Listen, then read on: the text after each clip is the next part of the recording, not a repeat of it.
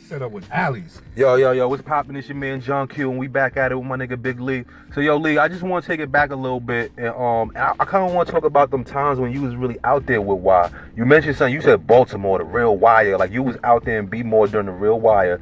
Once again, like I said, my man was flying them birds down there. It was a long time ago though, people. So you know what I'm saying. Statute of limitation is in this joint. You heard?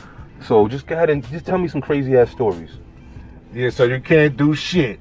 Now, yeah, Baltimore, The Wire. That shit on TV, that shit look like nursery school, some shit. I'm saying, all I'm saying is Baltimore, that shit was crazy, man. Listen, we out there, it's wild alleys next to each other. We in one alley, niggas in every alley with a different type of shit. We in one alley, the first day we get out there, my nigga, we in one alley, a nigga get bodied right in the next alley, my nigga. Soon as we got out there, we like, yo, what the fuck? Yo. We in Baltimore. So you say the first day you go up there to set up shop, a nigga got bodied damn near like 30 feet away from where the nigga got blasted, or nigga got blasted? Nigga got blasted with the shotty, B. That's some real Omar shit. Omar shit. And let me tell you how these niggas getting at that. There ain't none of that shit happen all the time. Me and my niggas from New York, we like, yo, what the fuck? We ready to burn it up. But you know, knowing why he been out there, he took us out there. So we stayed, we thugged it out. We started getting money, my niggas.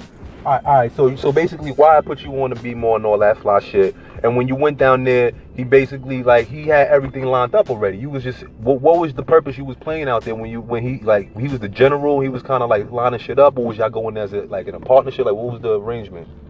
Well, of course he was the capo, the boss. But I was down there, I was keeping niggas in line, you heard? Like I said, Y was like my brother, so you know I ain't down there on no fuckboy shit. I'm down there making sure all the money coming back right, everything going in and out right, you know, no funny shit going on. And if it's funny shit going on, we resolve that shit, you heard?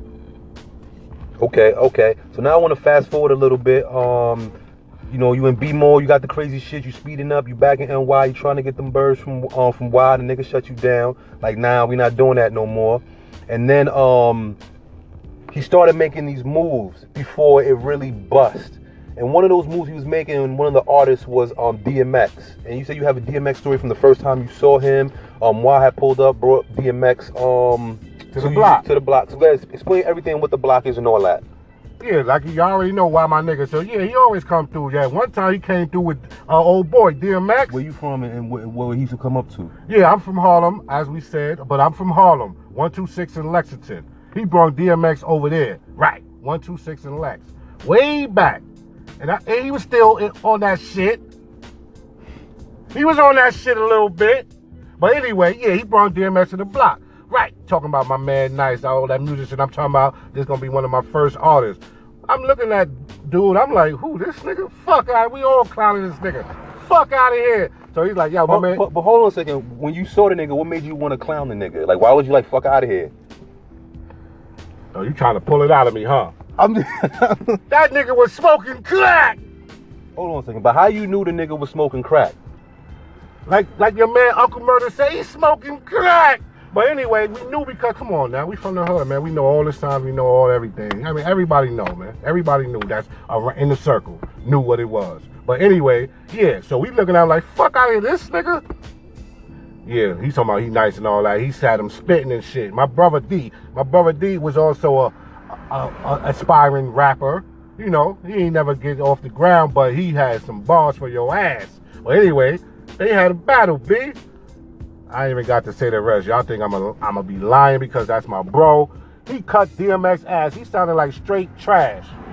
Alright, so you saying that so the nigga Y brought DMX to your block, 126 in Lex. You said the nigga was nice. That's the nigga Y basically, you know what I'm saying, validated the nigga like, yo, this nigga, you know, he's solid, he got it. Right. You and your mans is laughing at this nigga saying he looked like a crackhead. I don't know if you ain't have evidence at the time nah, the nigga we was ain't had no smoking. real evidence. Go ahead. That's why I ain't want to bomb on him. We ain't had no real evidence. You know, it's all speculation. That's why I ain't want to bomb on the dude. Alright, cool. So yeah, like so and then you have your brother battled the nigga on some rap shit and you say your brother killed the nigga. So let's end it off on you saying that. Bodied them. Straight bodied them. That's neither here nor there. Cause DMX went on and did his thing. I'm gonna give it up to DMX. I ain't gonna just straight shit on him. He did his thizzle. But my bro